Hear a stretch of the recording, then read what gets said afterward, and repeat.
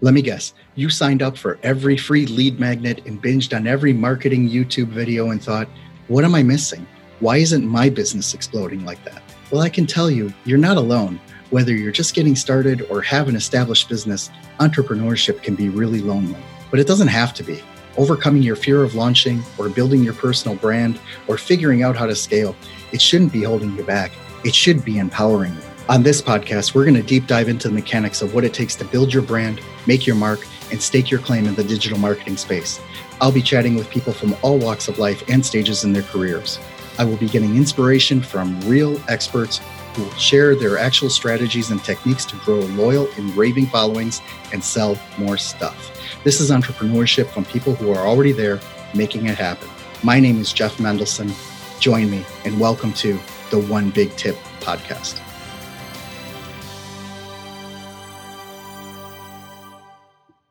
Hello, everyone. Welcome back. My name is Jeff Mendelson, and this is the One Big Tip podcast. And today I am really pleased to have with me on the line Shannyn Lee. Shannyn is the director of coaching at Win Without Pitching. She spent a decade in senior marketing and communication roles in Fortune 500 companies before moving on to becoming the director at Winning with Pitching. And what's really cool about this conversation is that we are going to talk about some of the finer points of pitching people, right? And the tips that we're going to talk about here are pretty non-conventional. So I'm really going to want you to listen to this. So Shannyn, welcome to the show. Thank you, Jeff. I'm excited to be here and dig right in. Awesome. Can you please tell everyone a little bit about your background, how you got to where you are today, and how you became so awesome at pitching things? You bet. And it's Win Without Pitching. So I'm hopefully going to convince everybody not to pitch. That's going to be the goal, eradicate the pitch. So I started out thinking that I was actually going to be an ambassador to a foreign country. And then I ended up being a sales training coach. So how I got from there to here is sort of, I don't know, it's interesting. You never really end up doing what you think you're going to do as part of it. But I spent quite a bit of time on the client side, where the corporate side, where I was in marketing roles, public relations roles, crisis communication roles, and I was hiring agencies to help support me in those roles. And I just kind of came to a point where I realized that big corporate America was not for me. And I had an opportunity to go to work for a small graphic design agency in Seattle, and they asked me to come on board to do their sales and marketing. And I have to say, like at that point, I didn't fully know what that meant, but I knew that I wanted out of corporate America. And I had worked with this firm on things like annual reports and marketing campaigns. And so I jumped, I took a risk. And it turned out that selling was something I really loved and I was really good at. And along the way, I met Blair Enns, who's the founder of Win Without Pitching. And he came in and helped our firm adapt to this way of selling. And a few years later, asked me to come on board as his director of coaching. So it's a form of selling that really resonates because you bring a lot of empathy to it. And it's really all about helping the client instead of convincing them or pitching them to buy something. So I want to challenge you a little bit and maybe just to zoom out a little bit and to just make sure that we're talking about the same thing, right? Because anyone who's devoured, Gary Vee videos or Zig Ziglar books, right? Like you said, sales and marketing is this really big, hairy type of term that everyone's throwing around, but there are some great ways to do it, right? Because you don't always need to be in selling mode, like, passing out your business card in the elevator or, pitching your new startup, to the guy you're sitting next to on the seat, right? Yeah. In the seat on the airline. How did you come to that realization that there are different ways to sell as opposed to, like just this one way of, okay, here's the brochure, here's the prospectus, here's the contract, let's sign it? Yeah. Well, I think it starts with, how does it make you feel? And when you're a creative professional, that's our target audience, it doesn't feel good for them to try to convince somebody to buy something or to try to talk somebody into why they're the best at it. And so it all has to do with flipping things on its head in the sales cycle that sees that person that's typically viewed as a vendor being viewed as an expert practitioner and bringing deep expertise to whatever the problem is and really unlocking and carving out as much value for that client to be as possible. And in order to really do that, it requires a different approach to selling that really has you going in the door with, can I help? Is this the right fit? And if I can't, being okay walking away. Let's talk about your one big tip, because the really big overarching tip here, I think, is really poignant. And that is knowing when to be quiet. Right? Let's talk about that, because that is so huge, because, like not learning how to read people, right? Or not learning how to view their mannerisms, or, doing a little NLP tricks on them, and things like that. Like that's a skill, right? Let's talk about that. Why is being quiet and embracing silence so important when you're selling? It is a superpower, because if you have the ability to embrace silence, to stop talking, to just shut up, it really allows you to listen differently.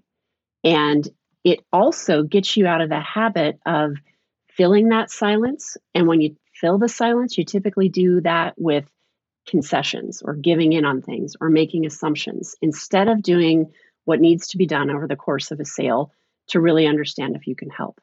Okay. So how does that happen in practice though? I mean, say for example, like you're pitching / not pitching to a CEO, right? Very busy, man or woman, but he really wants to get to the point of what it is that you're actually pushing on him. What is the net result of, just being quiet and letting them talk, or letting his VPs talk, or, whatever it is? How does that give you the upper hand though, when you are selling into another organization? Well, the first thing it does is it takes the attention off of you and puts the attention on that client to be. And things shift in that moment because it becomes all about them. One example is a question that we have our clients ask when they're in the sales cycle. In the qualifying conversation early on, the question is, you and I are sitting down from today, 3 years from today. You're really happy. What's happened in those 3 years to make you so happy? And after you ask a big picture strategic question like that, you have to embrace silence and stop talking. And give that person across the Zoom or across the desk a moment to sit and think and really begin to go through this lovely visioning exercise. If you can embrace silence in that moment, you are viewed as somebody who is strategic. You are viewed as somebody who cares about that person's wants beyond the need that they came to you with. So that's one example of what it can do to really shift direction in the conversation and set you up to be viewed as more strategic. Amazing. All right. So let's take that though, but flip it. Like when you are, you got them to articulate what it is that, their ideal world, you kept quiet so that you can let them talk and, get it through, but then inevitably, right? What comes next? The objections, right? You're too expensive. I don't know if you're a big enough company that can handle my needs. Maybe you don't understand my needs. You don't understand my market. Mm-hmm.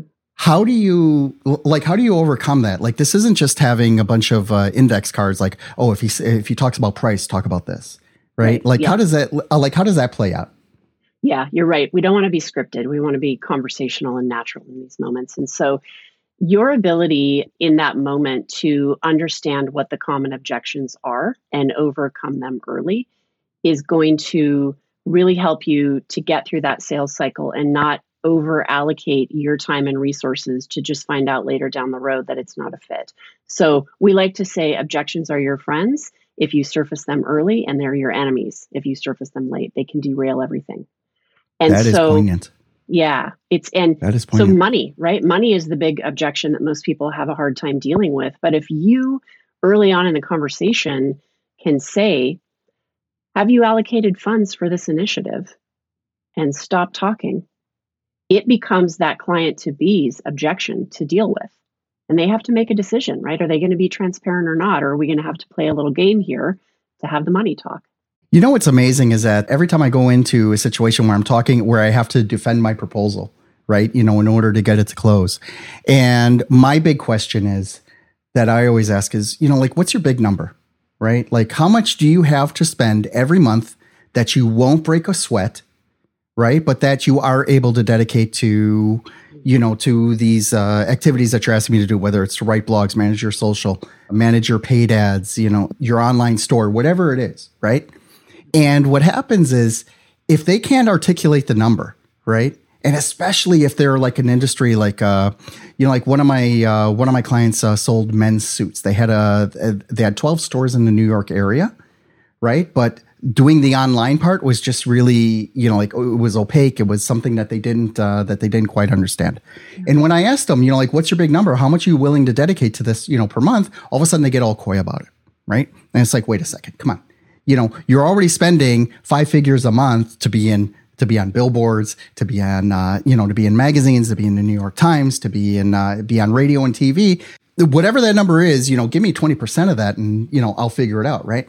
But it never ceases to amaze me why those qualifying questions don't necessarily get answered right away, right? Or it just kind of throws them off because, first of all, I want to make sure that I'm doing business with with a company that knows that you should have a marketing budget, right? Otherwise, I'm not going to sit here and convince you why Facebook ads are a thing, right? You should already have an inkling of what what that's all about. But when you're putting that together, how do you then figure out like what would be the best way to overcome those objections? Is it just more shutting up and more listening, or is it being able to come up with an actionable rebuttal so that you're like, yes, I aced these guys, right? Like what should the attitude be along with the tactic? So the attitude should be that of an expert practitioner. And what I mean by that is channel that person who you really respect when you're seeking advice. Maybe it's your doctor, right? Your doctor is somebody that's going to come in and listen, but then give you what the best recommendation is to get you healthy again. You want to come in and channel that kind of attitude and behavior in a sales conversation. You want to be demonstrating selectivity, right? Like we don't work with everybody. We want to make sure that we're the right fit for you because you're going to take that hard-earned money, and it might be quite a lot of money to get the marketing turned around in the right direction. And we're going to provide a lot of value as a result, right? And so you want to be taken seriously. You want to be demonstrating selectivity, and you want to be bringing these tactics of surfacing objections and embracing silence because that's how an expert would behave in the sale. You don't want to be rushing in and giving concessions in hopes of just winning the job because you're not going to be able to really provide the right value for that client if that's the case.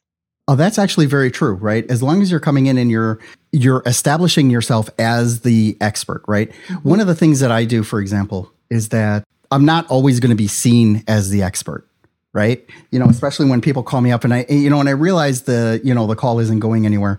The one thing I don't do though is that I don't just like, all right, thank you very much, bug off, right? I try to give them as much value as possible on that call, even though I know I'm not going to get it because I want to be the person that gave them so much information, that gave them so much, like positive vibes. And it's just like, no, please don't do that. Like, please don't, hire someone for $300 a month to do your SEO. Right. Yeah. That's the classic trope of, SEO is a real expensive proposition. Don't do it, on the cheap. Right. Yeah. And what happens is that so for me that, that long timeline is just really, it can be really long because it may take them 1, 2, 5 years to come back and say, something, Jeff, I remember you. And you're the one who gave me the good advice. You're the one who told me to stay away. And I didn't. And I paid these 3 other yahoos over there and they messed it up. And now I need your help. Right. So it's like, how do you, so it's like, well, yeah, you should have listened to me first. Right. But yeah, you bring up a good point though, because what you're talking about is even though you may not move forward and do the work for that person, your integrity is intact because you were honest with them. You provided some helpful ideas that might get them better prepared for the next person they're going to talk to and potentially hire. And you said, no, maybe it's not the right fit. And that's really honest, right? And that is coming at it with a lot of integrity. And that person will remember you for that. So I think all of these things that we really believe in are things that allow you to sell with integrity, to sell with empathy, to have an eye towards really helping, knowing that you can do something that adds a lot of value and being okay saying no if it's not a fit. Amazing. That's amazing advice. Thank you so much for that, Shannyn. Can you please tell everyone how they can learn more about Win Without Pitching and how they can reach out to you directly if they want to engage with you or just get some more ideas from you? Yeah, you bet. So the best way to do it is to go to our website, which is winwithoutpitching.com. We also have a YouTube page. You can even ask me a question that lands directly in my inbox, and I will respond to it on our YouTube page or get in touch with you individually if you prefer that route. So you can find all of it on winwithoutpitching.com. Amazing stuff. Thank you so much for that. Shannyn, thank you so much for spending time with me here today. This has been really informative, and I love nerding out on this stuff. I love talking sales and all this stuff like, well, how do you do this without doing that? So it's a great line. I love it. Shannyn, thank you for being here today. You bet, Jeff. It was great to be with you as well. Thank you.